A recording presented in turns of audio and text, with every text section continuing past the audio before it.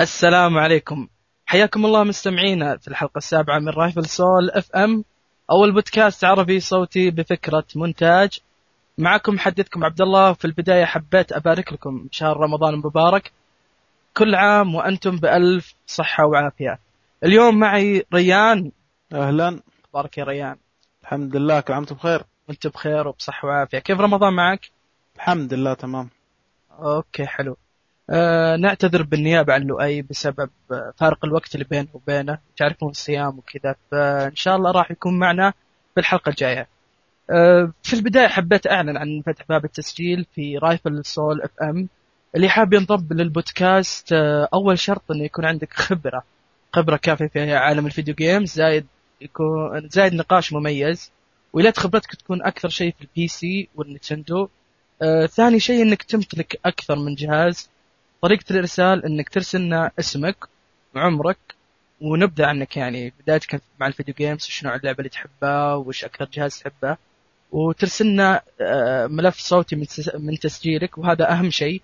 تتكلم تقريبا دقيقة أو أقل، تتكلم فيه عن خبر وتقول رأيك فيه، وترسل ترسل المعلومات هذه كاملة للإيميل اللي هو riflesol.podcast@gmail.com أو عن طريق الخاص في المنتدى. نبدأ كل معتاد بالأخبار، والخبر الأول راح يكون عندي. ريان، تم الإعلان عن بايوشاك انفينيت، وفي بعض المعلومات أو التفاصيل اللي طلعت عن اللعبة. أول شيء، الأحداث راح تكون في مدينة كولومبيا، وفي امرأة صغيرة تدعى إليزابيث مسجونة في المدينة نفسها، واللعبة راح تصدر في 2012. فايش رايك يا ريان؟ والله أنا أول ما شفت فرحت، بس يوم شفت رقم 2012 على طول انقلب راسي. يعني الحين تعلنون عنها قبل بسنتين أو أكثر من سنتين، ما أدري، يعني أظن الموضوع ما يستاهل. بس من الفيديو نفسه، من التريلر اللي أصدروه، أنا شفت صراحة أنه في تطور يعني، وأتوقع أن القصة بتختلف عن الأجزاء الماضية. بحكم أنهم غيروا اسم اللعبة، يعني ما صارت بايشارك 3، غيروها، يعني زي بيطلعون سلسلة جديدة من الألعاب أو قصة جديدة. حلو. بالنسبة لي يعني الإعلان كان جدا خيالي، تعرف العرض كان خطير، والأرتس كان من جد جد خرافي. اللعبة زي ما انت شايف يا ريان تغيرت عن الأجزاء السابقة. يعني أول كان عن تحت الماء وفي الظلام، الحين قاعد نشوف مدينة كولومبيا وفوق السماء، تقريبا المدينة كذا، تقريبا شكلها كذا فوق السحاب، وشكلها جدا خيالي. لكن زي أنا معك، تطوير سنتين أعتقد إنها كثيرة شوي.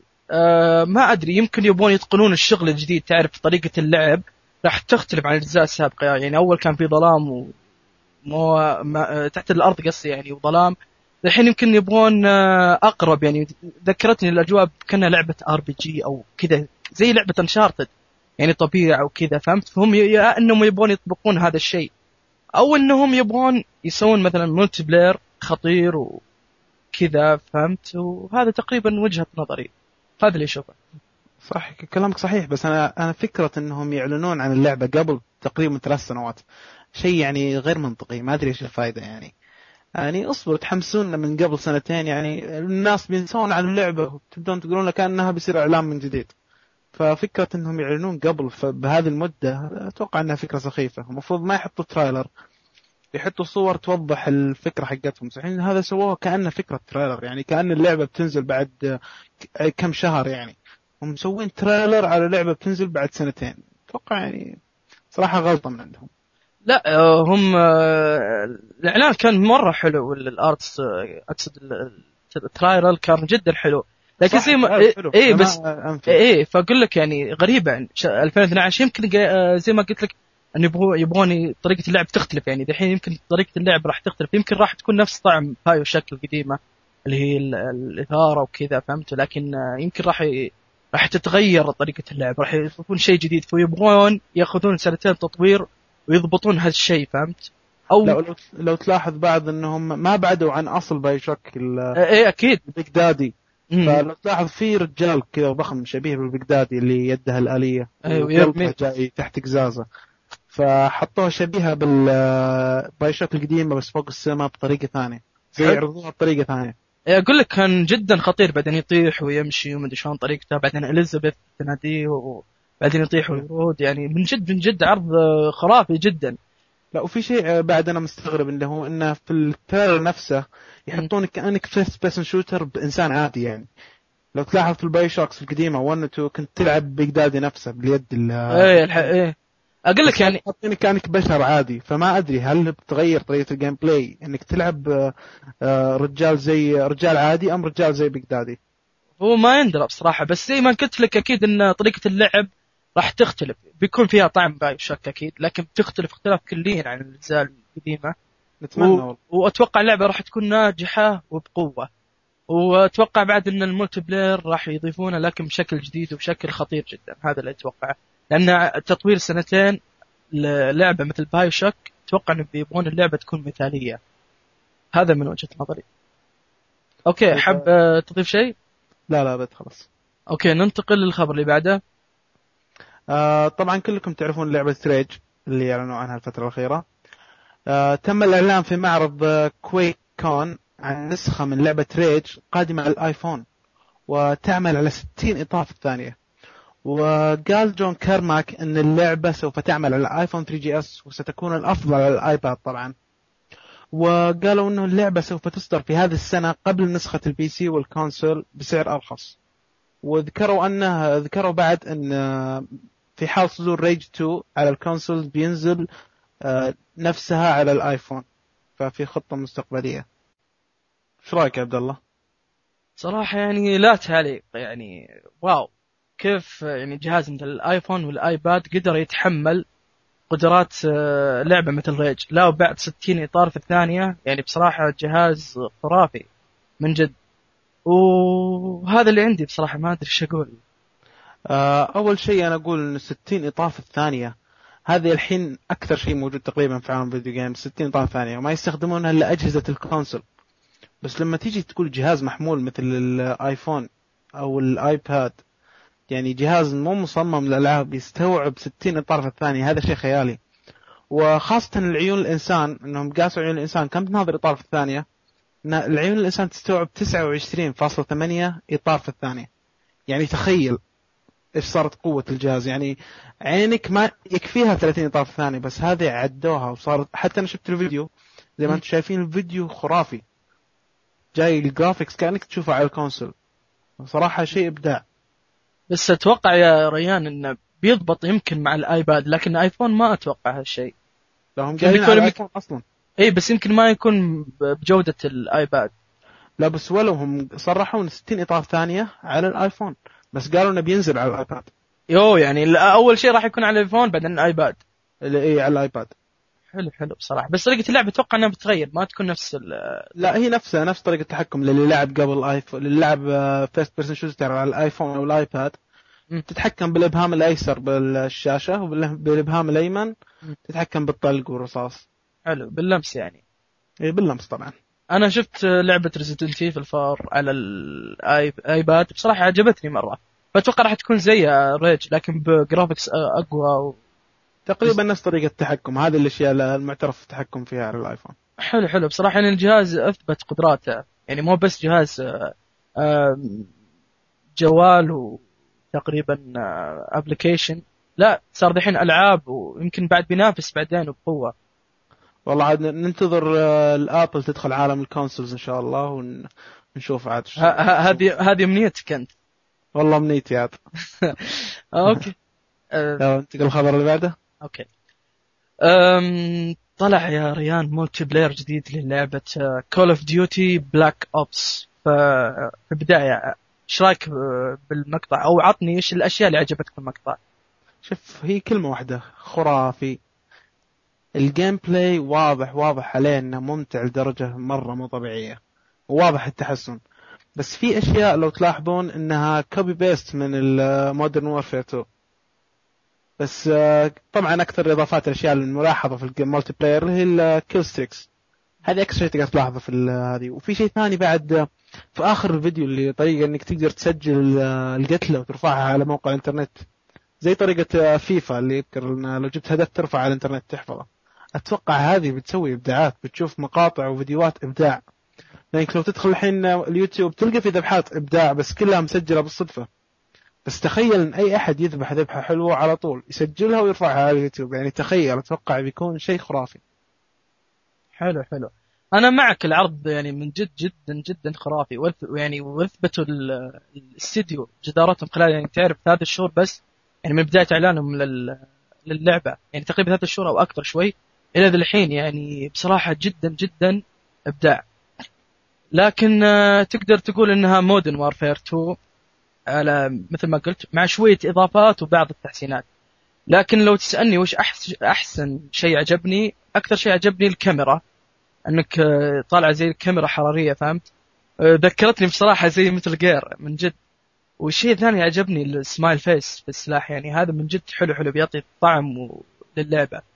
والشيء بعد اللي عجبني بعد الكيل ستريك 3 اللي تطلع السياره زي ما سموهم الار اس اكس دي، يعني اضافه هذه من جد تخن بشاريه، وشكلها يا ريان بيجي عليها سواليف وبيجي عليها حركات مو طبيعيه. وبعدين السلاح التروك، تعرف اللي مثل جيرز اوف وار، إيه. اللي تطلق بعدين ينفجر بعد شوي، إيه يعني إيه. ايه هذا من جد سلاح خطير خطير جدا. ولعيبه جيرز اوف وار يعرفون السلاح هذا. عندك بعد سلاح يعني ما ادري ليش ما تكلمت عنه بصراحه، اللي هو قاذف السكاكين. يوم يطلق طلقه بعدين يجي عند الثاني ويعطيه بالسكينه وبالقاذف، يعني من جد شكله حلو حلو. وبعد الصاروخ لما يصك في وجهه، شفت اللي راعي السنابر يوم طلق، يوم خلص بعدين جاء الصاروخ صك في وجهه. اي صح، تغير الصاروخ. اي من جد يعني هذا يمكن اكثر شيء عجبني. وبعد يعني اكيد زي ما قلت انت الفيديوهات انك تسجلها، طريقه بعدين تختار منظور شخص الاول او منظور شخص ثالث، بعدين ترفعها لموقع كول اوف ديوتي. تقريبا هذه اكثر اشياء اللي عجبتني. بس زي ما قلت ان تقريبا مثل مودرن وارفير 2 اكيد، بس اضافات شوي مع بعض التحسينات. يعني اتمنى هذا الشيء، ونتمنى بعد اني اشوف حل مع الجلتشات، هذا اللي اتمناه. اوكي طيب تبغى لا بس عندي اضافه. اللي هو صراحه اللي اتمناه ان الكل ستريك تتغير 100%. ما ودي انهم ياخذون اشياء، ممكن بس الكير باكج، بس اللي اتمناه ان الكل ستريك تتغير، لان هي اكثر شيء يجذبني صراحه. لان اخر مره ترى في كول اوف ديوتي اللي قبل اللي هو 5 كانت محدوده الكل ستريكس اللي هي 3. بس لما تشوف طوروها وجابوا كل ستريكس جديده الناس تحمسوا، ما قدروا يتحملون، لازم يجربوها. نفس الشيء على البيركس، نتمنى يزيدون اشياء تخلي الواحد يتحمس. هو شوف، هو بين الجزء الخامس والسادس كان في اختلاف. الجزء السابع اتوقع ما كان في اختلاف مره كبير، لكن زي ما تقول اتمنى الكيل ستريك نفس مودرن وارفير 2 لكن مع الاضافات هذه، واتمنى بعد في اشياء جديده بعد يعلنون عنها.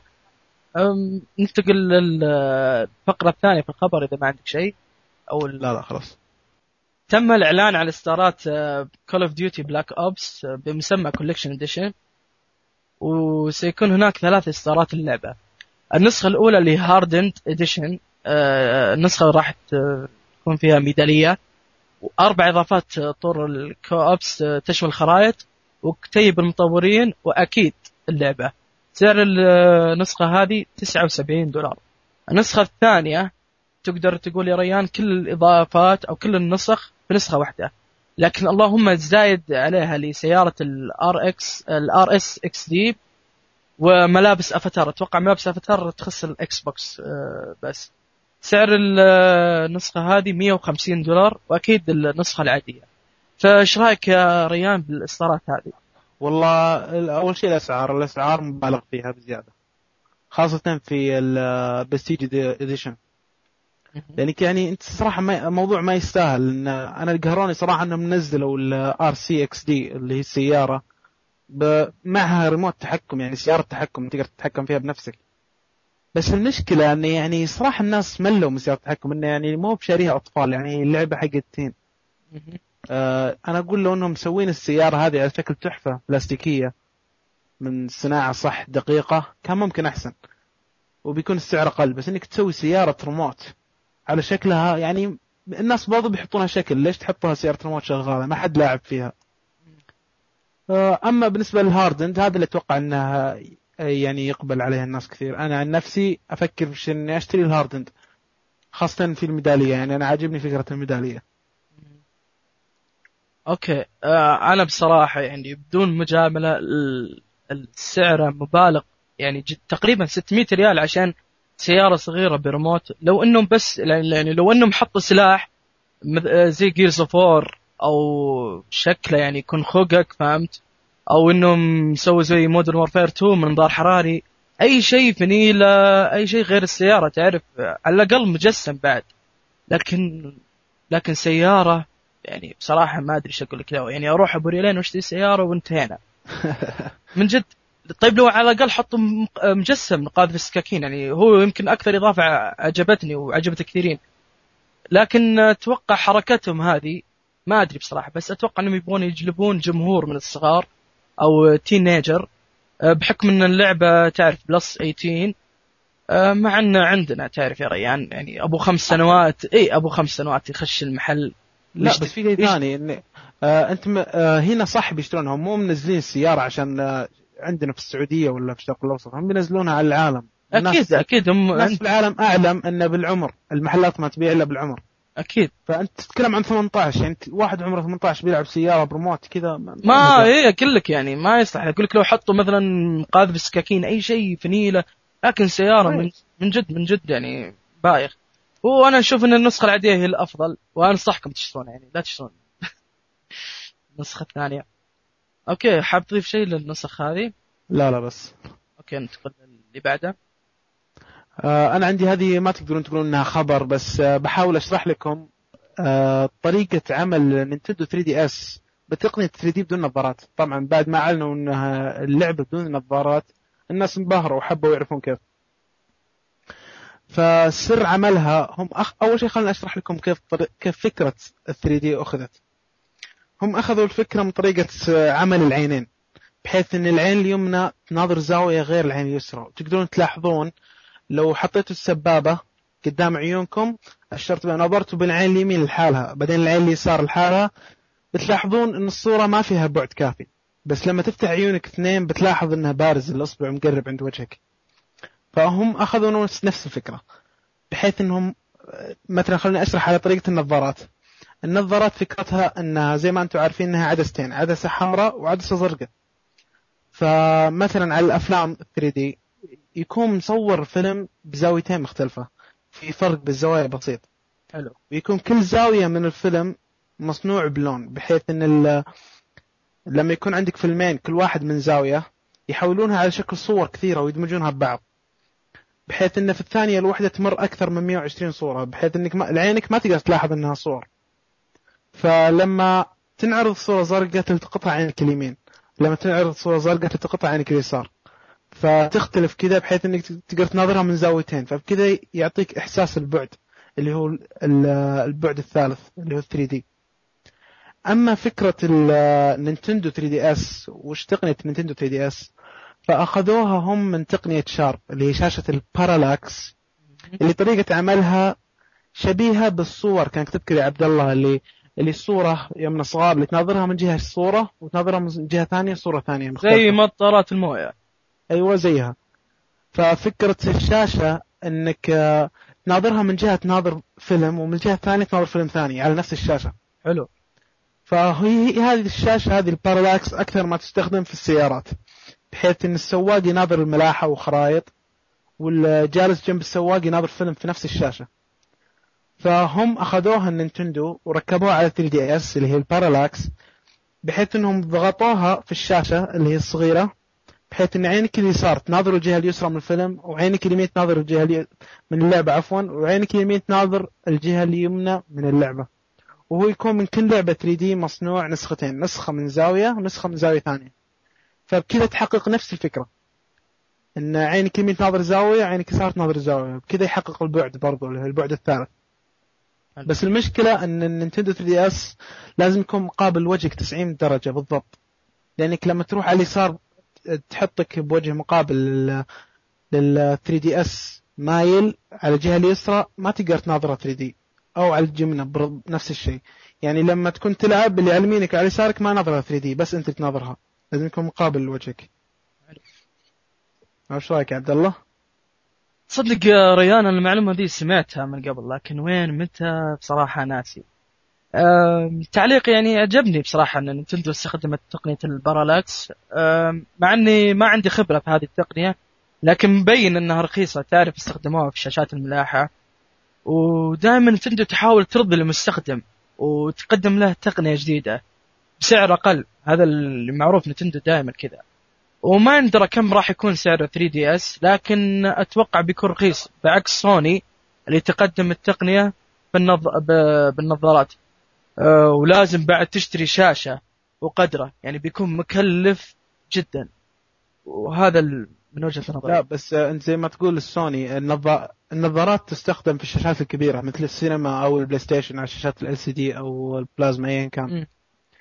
فالمشكلة ان الشاشات الكبيرة ما تقدر تحطها بتقنية البارالاكس، لان الشاشة كبيرة وعيونك ما تقدر تستوعب العين اليمنى تستوعب الجهة اليمنى واليسرى الجهة اليسرى. صح لازم تكون مايل على جهتها، لان الشاشة بتكون اكبر من شاشة كبيرة اكبر من مستوى عينك.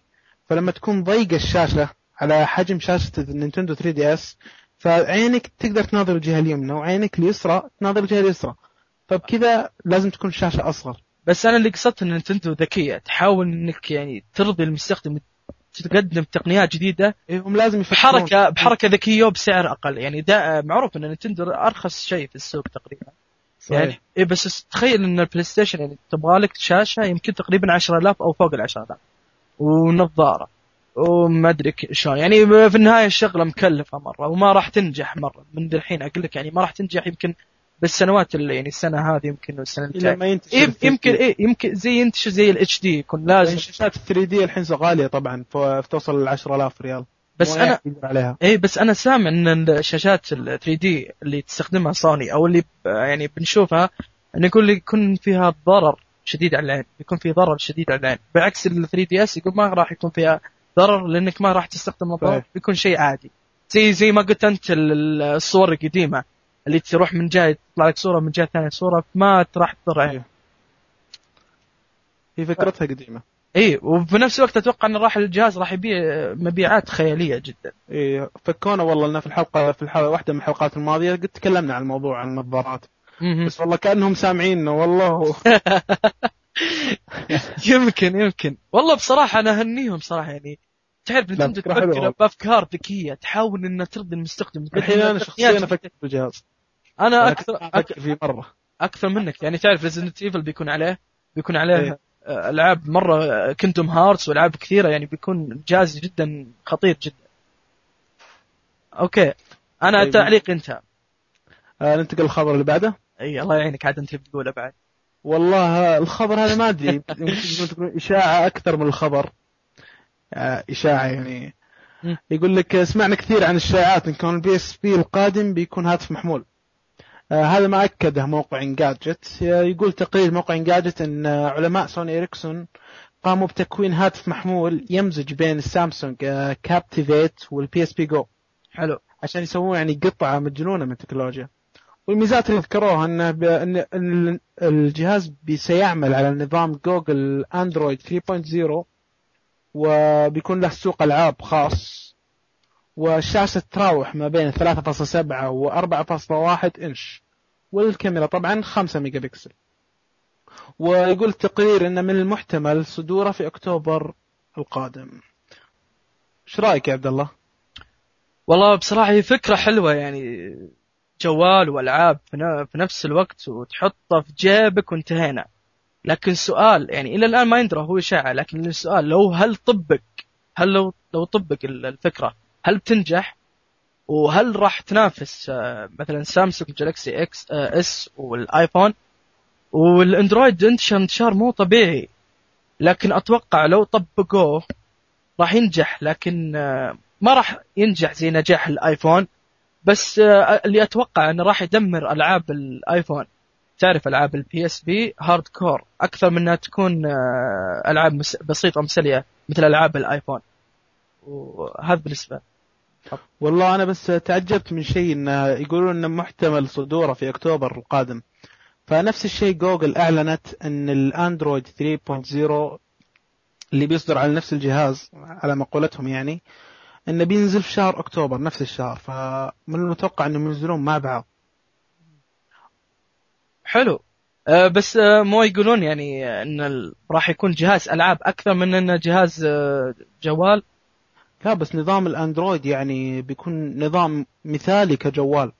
انا ان شاء الله يعني قريبا انا افكر اني اشتري جهاز اندرويد، يعني نظام الاندرويد مثالي كجوال.